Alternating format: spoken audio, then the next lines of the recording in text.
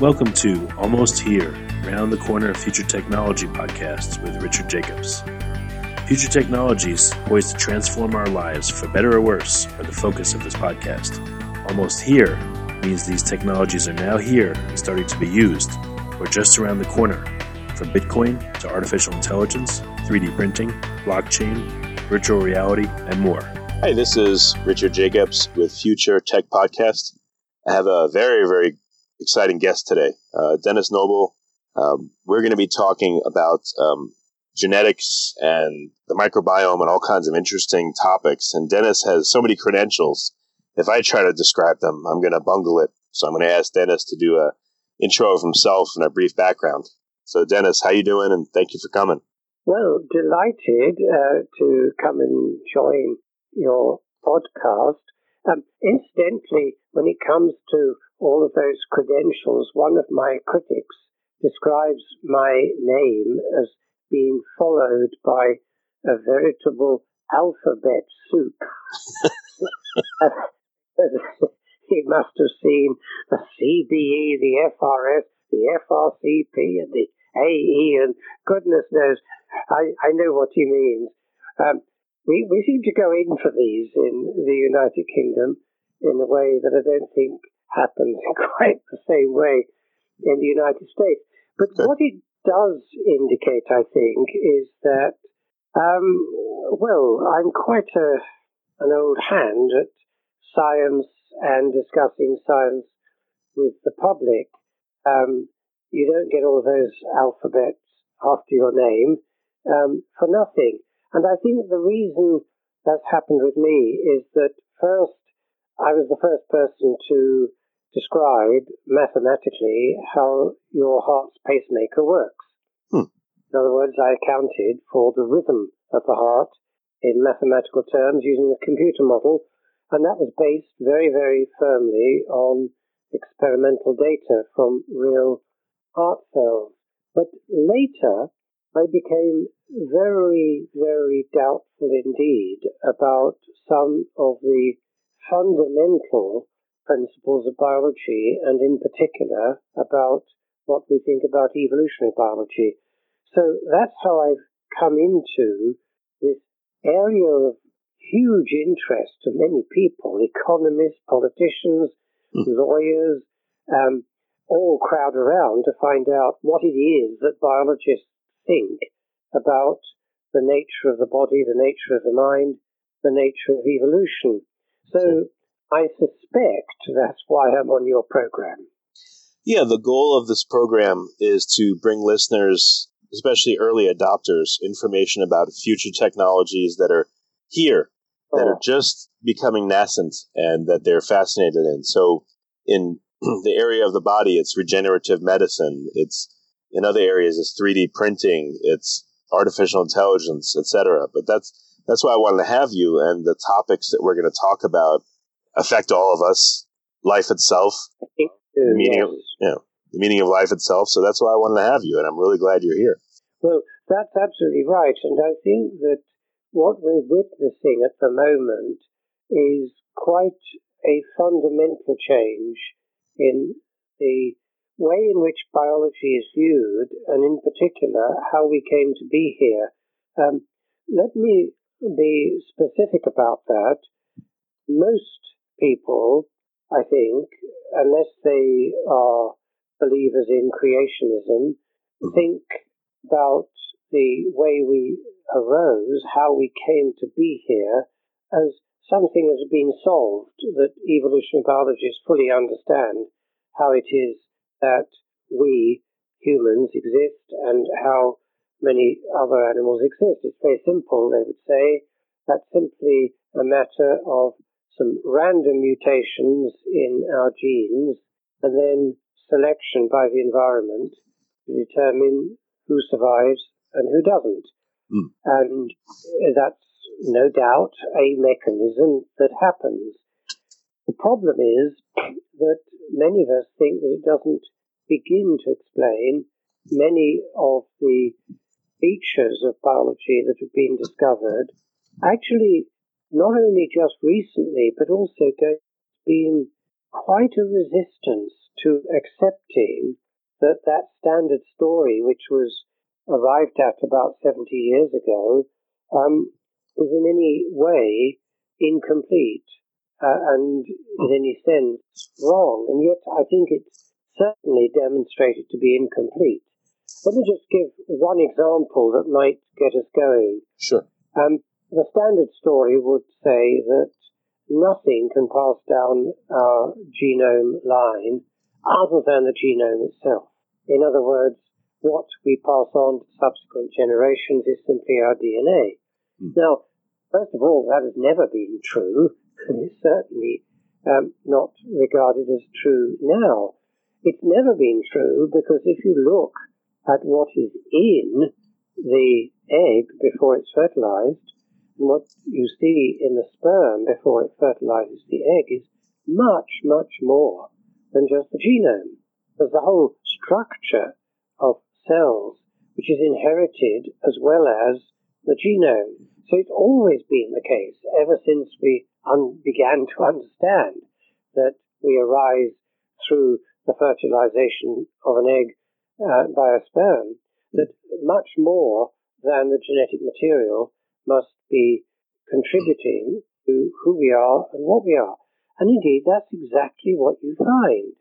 If you, for example, look at the genetic determinants of how tall you are, you'll find that that is much less predictive than simply knowing how tall your ancestors were, your parents, your grandparents.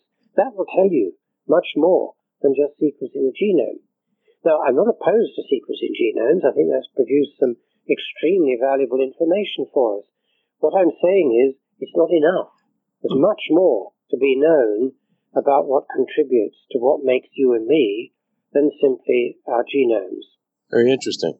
What are some of the other elements you think, in addition to just the genome, that contribute to who we are? You went into it a little bit, but can you expand upon it a bit? Yes, Lee, very happy to do so. Let's take the following piece of evidence. During the Second World War, there was a phenomenon of great importance that happened, which is that the people in Holland suffered what is called a starvation winter.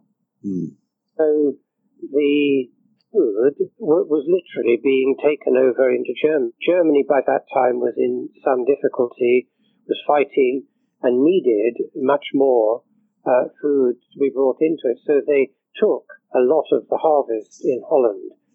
Now, that led to, as I said, the famous starvation winter. We see the effects of that winter 2 to 3 generations later. Really? In other words, the children, the grandchildren, and now the great-grandchildren of those people show the characteristics in terms of propensity to health and disease that are determined by that rather terrible experience. Now, that's an example in humans. In animals, you can clearly show that what we call epigenetic marking, that is, changes in the way in which the genome is read by various chemical marks that get put on it. This is like saying, look, the word you've just typed in should be in boldface rather than in ordinary print.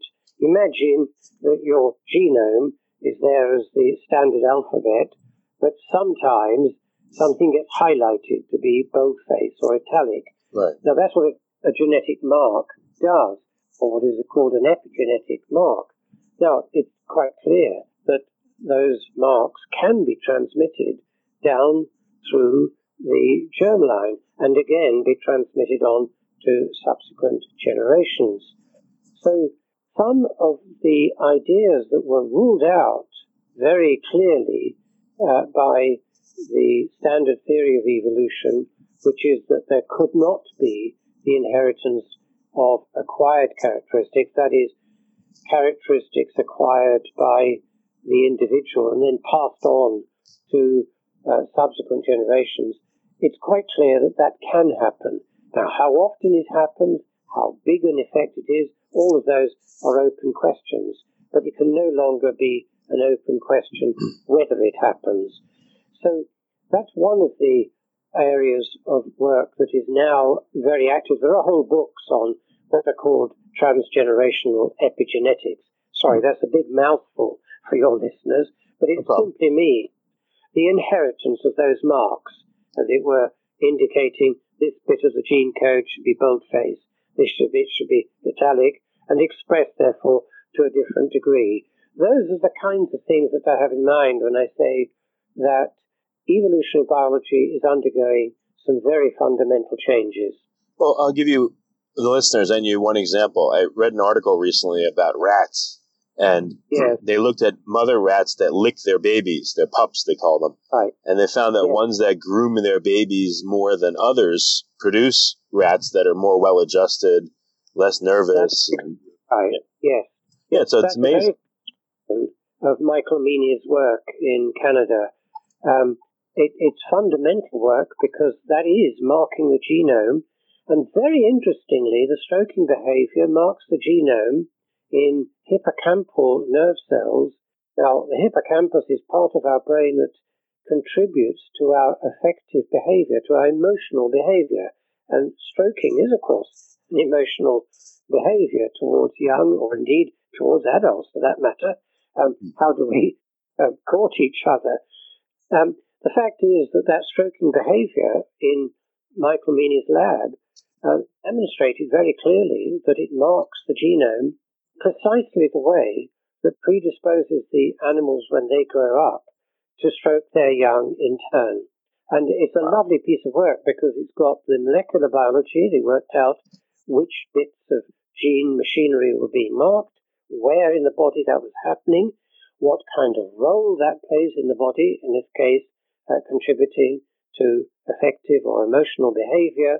And the only thing that remains, I think, is working out why it is the stroking behavior manages to communicate in that way to the genome a long distance away in the hippocampus. But we're getting used to those kinds of questions. They're the kinds of questions that still remain to be fully worked out. But what is certain is that work by Michael Meaney demonstrates very clearly how the stroking behavior matters. And, of course, that has huge implications for the way in which we bring up our young, because humans also nurture their young, and so they should. Right. And nurtured babies will almost certainly be more healthy, protected against disease, better than those that are not. Well, it's one thing to say, okay, it makes sense. If I love my baby, they'll grow up to be a more well-adjusted, happy baby. But it's amazing to contemplate that I'm changing the gene expression of my baby by doing that. That's amazing. Yes, I don't think anyone's yet demonstrated that Meaney's effect occurs in humans, but I personally don't doubt that it does. I would find it extraordinary if a mechanism that exists in rats, mice, and I would guess many other rodents, and of course you see licking behavior towards the early young in dogs, in cats, and so on. I would find it extremely surprising if this didn't also happen in humans. But it's going to take us a lot of further work to find out whether that marking behavior actually does work in the way in which it does in Michael Meaney's experiments. Yeah. Can you just let listeners know what happened with the starvation winter? Literally, what is different about the children and grandchildren and great-grandchildren of the people in Holland? Yes, the main effects are the propensity to obesity because, of course, part of our appetite for fattening foods, sugar and the fats themselves, must have arisen in the course of evolution when probably we were all, most of the time, starving, as most wild animals do. You have to fight for your next meal if you are a carnivore. Right. And so it's not too surprising that the children and grandchildren and so on of those unfortunate parents in the Dutch starvation winter should experience some of the genome marking, because I think that's how it must have been transmitted down through the germline. Either that or another genetic mechanism, which is very interesting, and I'd like to add it into our discussion at this stage.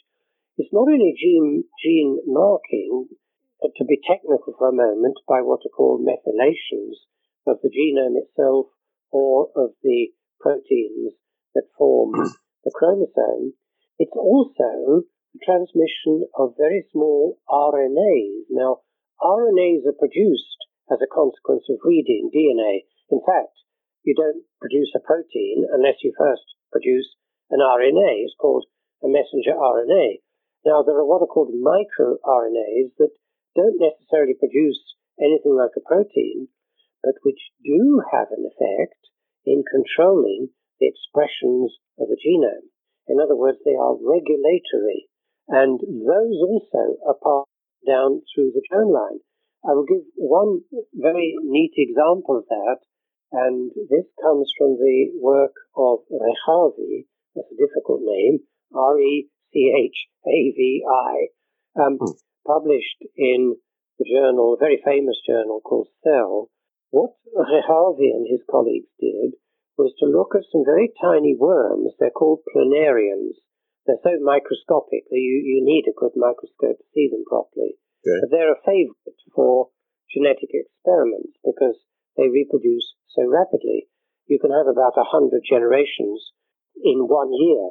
Now, what they did was to first infect the worms with a virus. There aren't many viruses that will infect planarian worms, but what happened when they infected the worms with this particular virus was that the worms that had the right DNA to do it produced an RNA that silences the virus. Very neat. So it actually switches the virus off, stops it reproducing. Now, you've got to have the DNA to produce that RNA. So then they had a very interesting idea. Suppose we breed from those animals, and then we cross them with planarians that don't have that DNA. What happens? Of course, you'll get some progeny that have the DNA can make the RNA, and some progeny that don't have the DNA. By usual Mendelian genetics, you'll end up with a mixture. What you find is that all of them, regardless of whether they have the DNA or not, are resistant to the virus. How do they do it? The RNA goes down through the sperm line, and it then gets amplified by the organism with a little enzyme called, naturally enough, RNA polymerase. It just amplifies the number of RNAs of that type in the body of the organism. And so down through the germline, you pass a few RNAs, but they get amplified up in each generation. They followed that for 100 generations, a whole year of Aryans breeding. It persisted the whole time. So there are several mechanisms by which this can happen. Marking the genome is one. Passing RNAs down through the germline is another. Now, I'll tell you something else very surprising. Many people may not know this, but Charles Darwin, the origin of our modern theory of evolution, of course, he thought of the idea of natural selection, but he also accepted the idea that there could be inheritance of acquired characteristics. Moreover, he went in a subsequent book after The Origin of Species, called The Domestication of Animals and Plants. He went further and he invented an idea as to how it could happen, because the big question is, how can it possibly be that the germline, just in our germ cells, can be affected by what happens in the body as a whole? Right. And so he thought, well, there must be some tiny particles, he called them gemmules, that could pass down through the blood to the germline. Well, RNAs do exactly that. Wow. We've actually discovered now, through finding that RNAs can go down through the germline, as Rechavi's experiments show so beautifully, we've actually found Darwin's gemmules. Wow. Now, I mention that because many people think that what we sometimes call neo-Darwinism, which is the modern theory of evolution, is just an updating of Darwinism. Darwin was very much more cautious than the modern theory would say. He was aware that there were other mechanisms. He even invented a theory, and I think we've now found the evidence that his theory was correct. Well, okay. Anything more to say about that? You said you talked about the germicles. What other aspects was Darwin open to that are not discussed or are just coming about today? I'll give you another one that might amuse your audience particularly. He called it sexual selection. Now, you and I would have called it, of course, choosing a mate. Actually, that's what he meant. But he also had a very interesting remark about that. What he said in his book on sexual selection was that means that individuals choose to determine the direction of the evolution of their species because they choose to mate with particular individuals rather than others. And they are therefore part of the selection process. He got something very interesting in that idea, which is that organisms themselves, humans included, choose. They are agents in what they choose to do. Let me give you another example of how that happens. It's not just sexual selection in humans and animals, where it is obvious that who we choose as a mate will determine what kind of genes we pass down to our germline and to our descendants. It's also possible to show this in, now we'll move to animals, in packs of wolves and dogs. They know, they can detect the difference between cooperative members of the group and disruptive members of the group, what you might call cheaters, there for the ride without contributing to the group, which means that they select for cooperativity. And that is anathema to the standard theory. The whole idea of the selfish gene, to quote the title of Dawkins' popular book, is that, as he puts it very succinctly, we are born selfish. Our genes created us, body and mind. What these studies are showing, and there's a very recent study that takes that particular phenomenon on further in both dogs and in monkeys, is that organisms have the ability to partially determine their own evolutionary strategy. And that means that evolution is not entirely blind.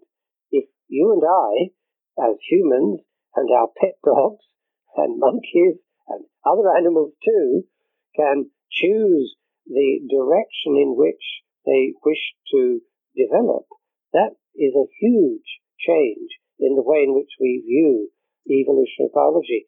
I go as far as to say in one of my books, there's a little book called Dance to the Tune of Life, which came out just recently.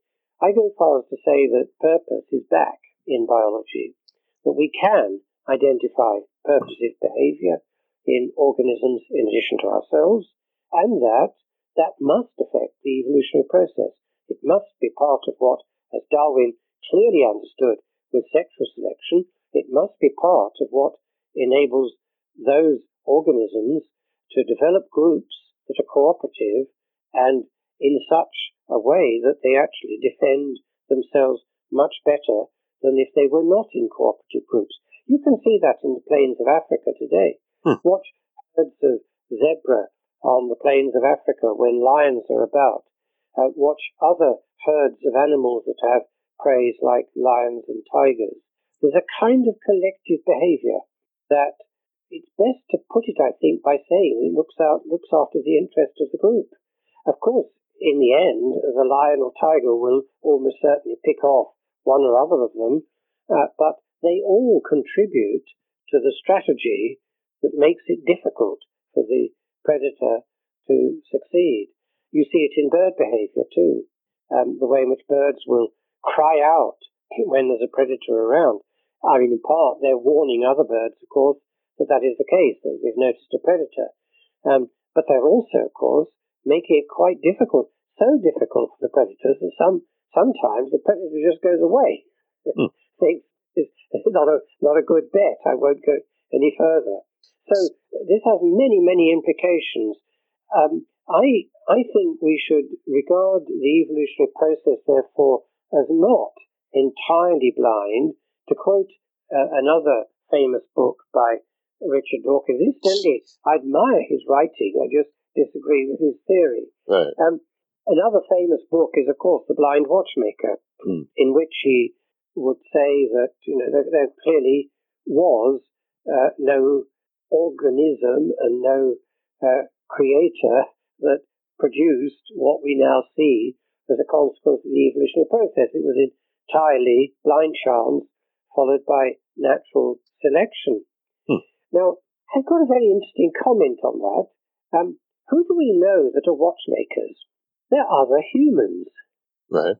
So the only watchmakers we actually know, of course, he was talking about a possible metaphysical watchmaker, I think, and aiming to prove that couldn't possibly be the case. But the only watchmakers we actually know are humans.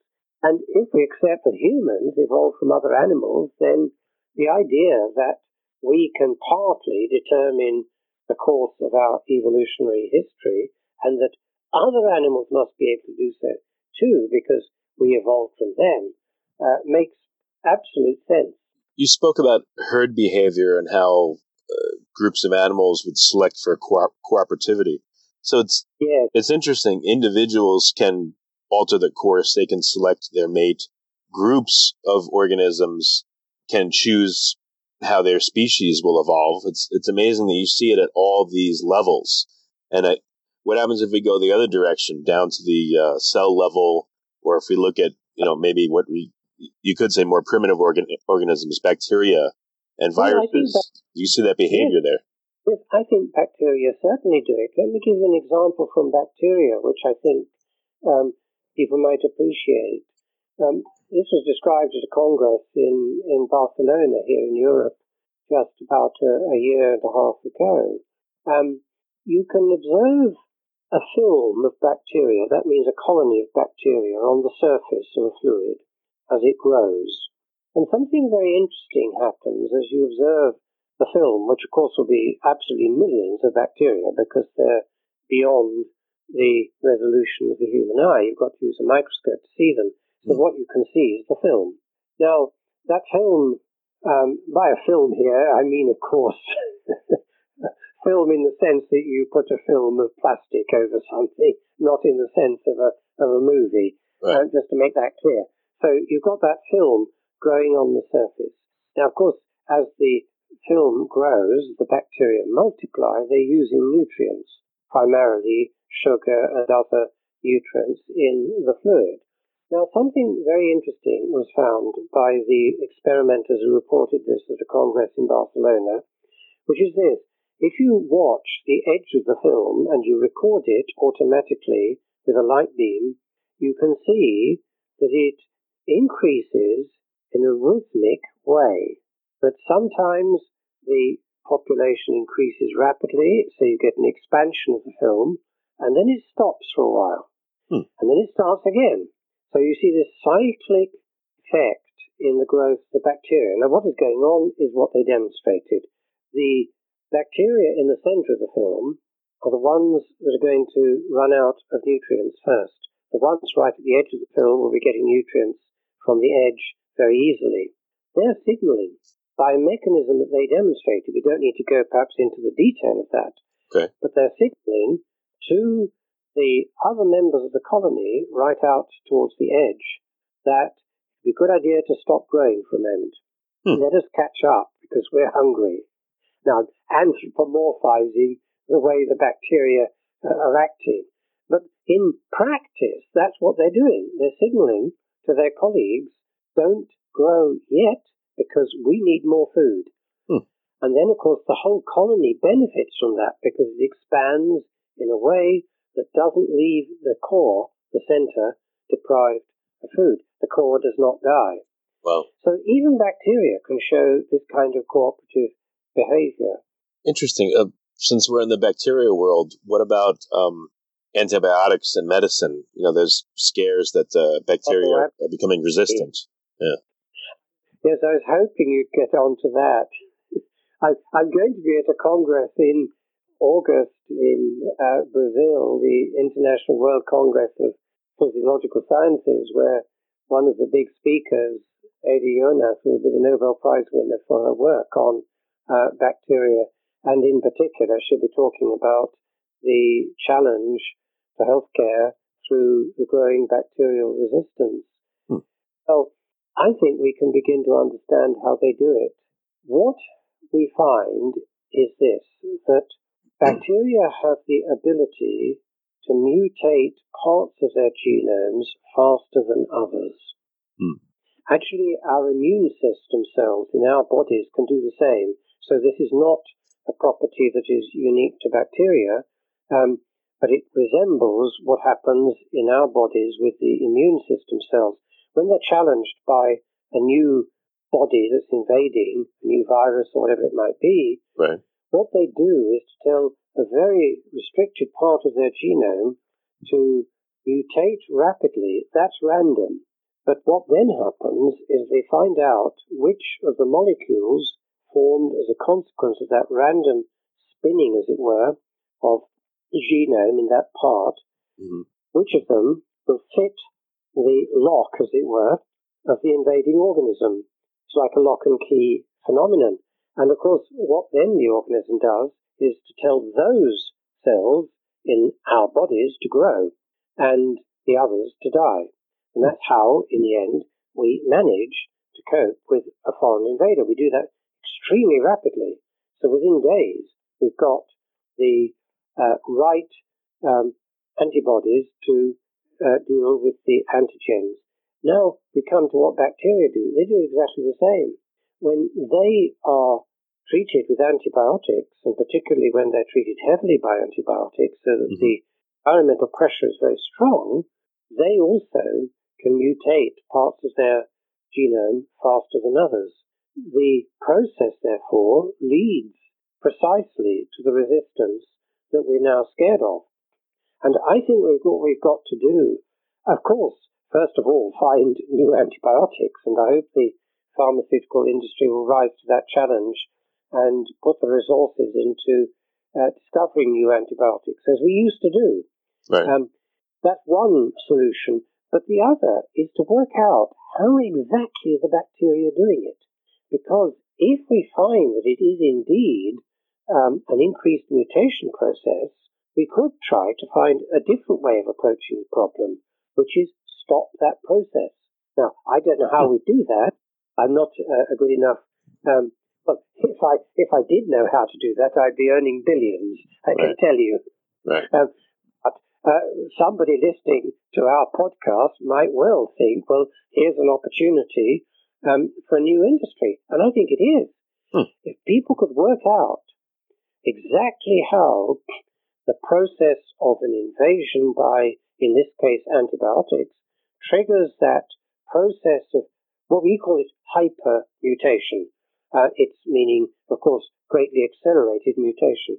If we could stop that happening with a very different kind of antibiotic to the kind we've got at the moment, we would probably give ourselves another 100 years of safety from bacteria.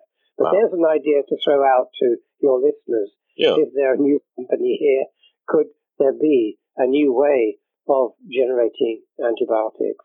Could you do could you create a vaccine in a different way? Take immune cells from a human, put them in a dish, and then put a virus in with them, have them respond and adapt, and then take the ones that survive and inject them back into your body and create resistance that way. Would that work? Well, yes, to some extent, that's what we do, of course, with some of the vaccines today. That's partly what they do. They create a minor version of the illness, as it were, to create resistance to the really dangerous virus or whatever it might be. So, in a sense, we already do that as one of the ways in which vaccines are created. And in a sense, therefore, what I'm suggesting about the possible future of developing further antibiotics is a version of that, isn't it? It's saying, let's work out how the cells actually manage to do it by very rapid mechanisms that are way beyond the standard evolutionary theory. of gradual accumulation of random mutations, and see whether, through understanding that, we can develop new technologies. And what you just referred to in relation to new ways of developing vaccines, I'm sure could be exploited in much the same way. In a sense, by taking some of those cells from our immune system out of the body, cultivating them, and creating, as it were, a new form of resistance is a way of doing it. Now, I suppose the reason why we don't need to do that generally in ourselves, in humans, is that our immune system is actually very good at doing this for us. Normally, if our immune system is fine and working well, it will find, most of the time, good solutions to the invader and how to stop it. Where the application of that kind of new technology might come in would be, well, what about those people whose immune systems have been very badly damaged through stress, through traumatic experiences and so on, which, as we well know, leads to and can lead to very seriously compromised ability to resist infection. And so, yes, you might be right that a technique that could develop new vaccines in that kind of way, in a more intelligent way, might be the way forward. It would be, in effect, boosting the immune system of those who have got a very weakened immune system. What about using bacteria to evolve resistance to a pathogen, and then, I don't know if this would work, but putting that bacteria into us, or co-opting our existing bacteria? If we can't fight against the pathogen, what about using the bacteria that are already in our bodies and having them go to war and building them up? Oh, yes, you're absolutely right. There are a lot of bacteria in our bodies, but actually they're carefully kept in our intestinal tract and, of course, on the surface of the skin. Generally speaking, we don't allow the bacteria to permeate through into the real core of us. That is, to go through the gut wall. That is generally forbidden, but it can happen. Just as a matter of fact, it happened to me once about 7 years ago. I actually had an invasion of a bacterium that managed to burrow through my gut, and I got terrible bleeding. Generally speaking, you don't allow bacteria to get into the real inside of you. Most of them are on the surface of our skin or in the gut. In fact, the great majority are in our intestinal tract.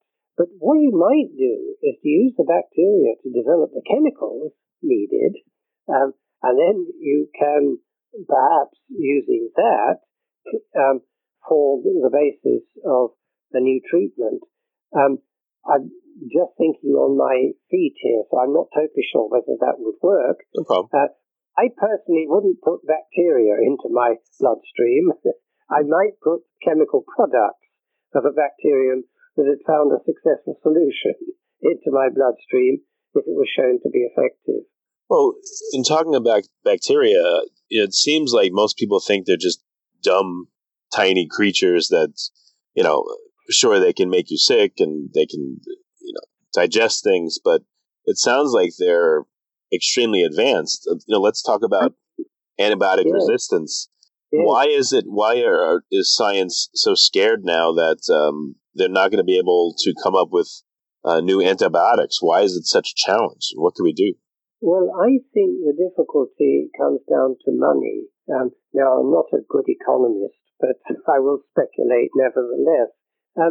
The real difficulty for the pharmaceutical industry is that you don't normally, except in agriculture and in farming, you don't normally use antibiotics in vast quantities. You might have a week on antibiotics. If you're in a really difficult situation in the hospital, you might have a month on them. The real, of course, source of funds for the industry in relation to antibiotics is their use in chicken farming, in beef farming and so on, where antibiotics are used routinely in the food to dampen down disease in the animal populations, and one can well understand why that is done. And of course, that is extremely valuable from the point of view of food production, extremely valuable to the industries that produce those antibiotics. But it is another reason, of course, why the bacteria are developing resistance, because where did the bacteria in China that have been shown to develop resistance to nearly all of our antibiotics, it arose, of course, from farming. Now, what I'm leading up to, I think, is this. Yes, the bacteria are, I would use the word, pretty clever. And let me put it this way. If you ask the question how I generate really good strength when I do from my muscles, the answer to that, and the answer in your case and in any listener's case, if they are needing to do a real heavy form of exercise, is that they're relying on the products of bacteria. Because the energy-producing mechanism in our cells, they're called mitochondria. That's a big mouthful, but what it means is the little particles inside our cells that generate the energy in a very efficient way. Those have been demonstrated to have been 1 billion or 2 billion years ago a particular kind of bacterium that invaded or was ingested, whichever way you look at it, the cells that eventually, through billions of years of evolution, produced you and me. So we are a population of bacteria historically in our own cells. And so, coming back to the point I was going to make, if you ask, where does the real intelligence in our bodies lie? I don't mean here conscious intelligence. I'm talking about cleverness in the sense that you and I would recognize it in an invention. Okay. It's cleverness for nature found a way of fusing two organisms together, because that's what it did in a process called symbiogenesis, bringing two organisms together to form a vastly better organism that could produce energy very much more efficiently. And that is what led to the biggest change in evolutionary history. It's the change that produced the kinds of cells that could eventually evolve into producing organisms like you and me. Now, they still are there, and they've still got DNA in them, incidentally, although most of the DNA in those bacterial invaders billions of years ago have been transferred into the nucleus of our cells. There are a few DNA sequences, though, that still lie in the mitochondria. So even at the fundamental level of how your muscles and my muscles can work efficiently, we depend on bacteria. That's amazing. Have become absorbed into ourselves, accommodated into ourselves, as it were, an enormous amount of time ago, but which taught the cells that gave rise to us how to make energy. That's pretty big, in my view. That's amazing, yeah.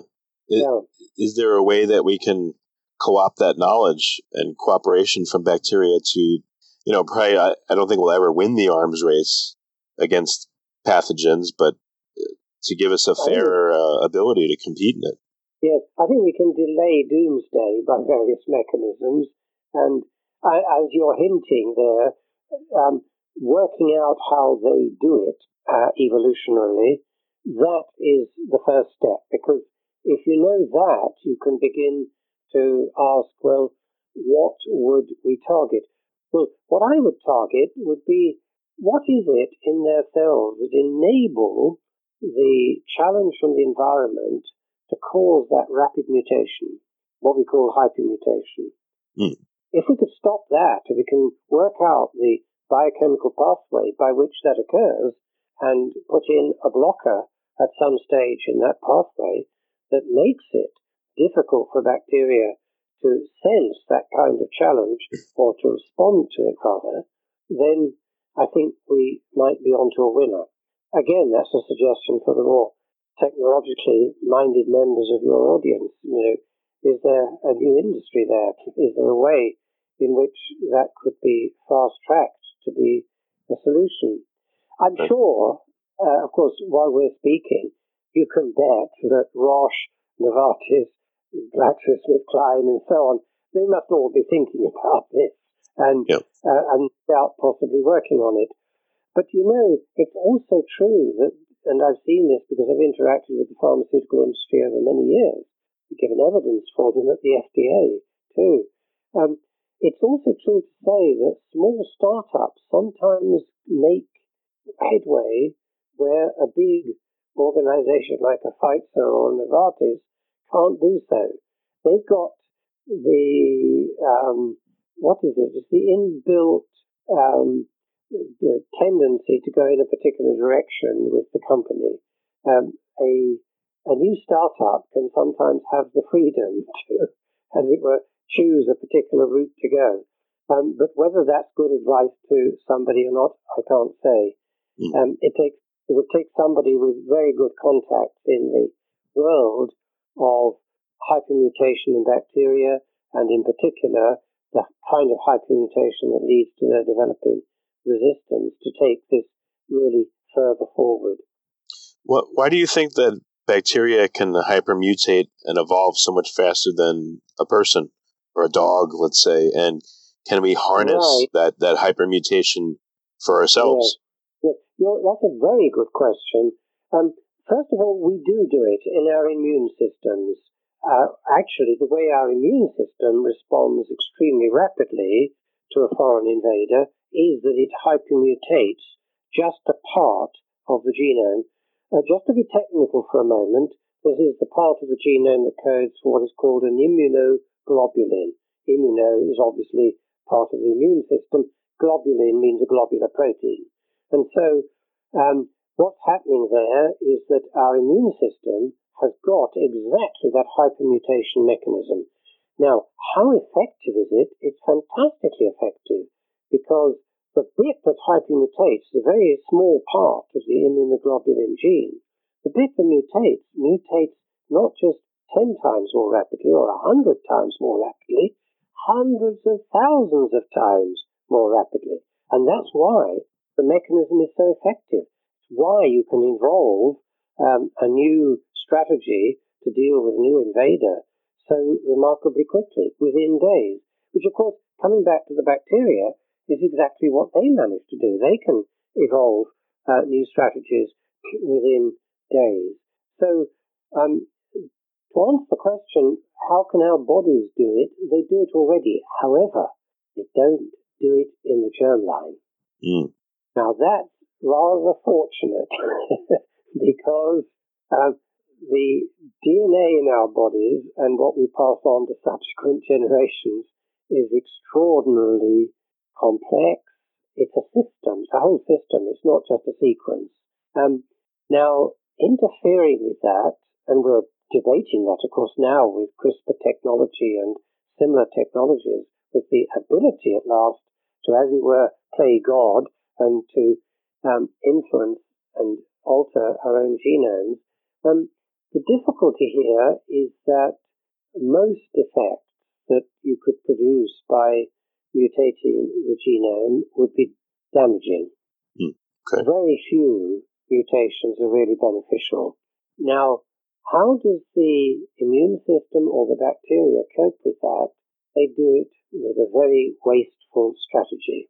Any cell that produces a dud, that produces either a bacterial cell trying to produce by hypermutation a new strategy against an antibiotic, or our immune system cells trying to produce a new way of dealing with an invader, what they do is tell all the cells that can't make it, that don't succeed in producing that key that opens that lock, die. And there's a mechanism for that. It's well known. It's actually an instruction from the organism as a whole to those cells to conduct a form of suicide, which in biological language you call apoptosis. That's just a long word for a very simple phenomenon, which is die. So what's happening is very wasteful in one sense, but of course it's saving the individual, the organism, at the expense of all those cells that are told to die that don't succeed. Only the ones that succeed get to reproduce in the immune system. Now, you wouldn't want to do that to your germ cells. And I guess dilemma here, because you'd have to tell all the germ cells that are no good to die. Now, that might mean telling 99.99999% of them to die. And you're not going to have many eggs left if you do that. So I think the answer is that hypermutation would be a very bad strategy for our germlines. Okay? Yeah, and then last question I wanted to ask you, because I sense we could talk for years on this stuff. It's so fascinating. In the beginning, you talked about that you were the first to model how the human heart works or how a pacemaker might work with the human heart. That's right. Yeah. Can we model, do you think, I mean, it's crazy, but what about the entire human body and all its systems? Could you model that mathematically, or is that just absurd to think about? Not absurd, and indeed there's a project that attempts to do that. It's called the Physiome Project, and I helped to launch it about 20 years ago at a congress in St. Petersburg in Russia in 1997. No, it is audacious enough to say, can we model the whole human body? There are now people who model pancreatic cells, liver cells, smooth muscle cells in arteries, skeletal muscle cells, skin cells, and so on. And there are others who love to try and put it all together. So, yes, there is a project to do that. But let me be fairly blunt about its prospects. I think they're very interesting prospects indeed in working out how the body works as a whole. I think we can learn a lot from that kind of mathematical modeling. I think it'll be very interesting also from the point of view of drug discovery, because in all of those areas, you can then do clinical trial in silico. You can, as it were, do clinical trial of particular chemicals in models of parts of the body, which will at least save you having to use many animals in animal experiments, or not as many as you would have to do otherwise. You can do thought experiments, as it were. However, let me now give you a calculation which will tell you that we're not going to see the virtual human walk into this room and pick this telephone up and start talking to you in any near time scale. And one way to look at it is this. There are about 25,000 genes in the human genome, give or take a few. Okay. If you ask the question, how many interactions could there be between 25,000 elements? It's 10 to the 70,000. I've done the calculation. Oh my God. I mean, Really? you laugh. You rightly laugh, because how many particles are in the whole of the known universe? 10 to the 80. We're talking about 10 to the 70,000. Wow. Evolution could not have explored more than a tiny fraction of that in the billions of years for which it has occurred. And we're not going to do that either. So what I think the Physiome Project is likely to succeed in doing is getting principles and insight and possibly good application like new drug discovery processes. But it's not going to produce a virtual human who's going to walk into my room in 100 years' time and take this phone off me and speak to you over the phone. Wow. So when we talk about modeling the whole human body, yes, we're trying to do it, but we're also realistic about the fact that this is not to create a kind of Frankenstein monster. That's amazing. So, yeah, last question. I promise you for now. And if you don't want to answer, that's fine. But okay, how has this affected your spiritual beliefs, knowing all that you know and seeing all you've seen? Do you believe in a God? Yes. Do you not? How has it changed for you? Okay, that's a very good question, because I'm not actually particularly religious, so I don't and can't claim to be speaking here from a particular spiritual tradition. But I do respect those that do, not because I necessarily think they're right in their beliefs, but because I think they're right to hold on to the spirituality of man. What I've learned from it's now about 60 years of research in relation to the physiology of the body, is that it is a fantastically and extraordinarily complex thing.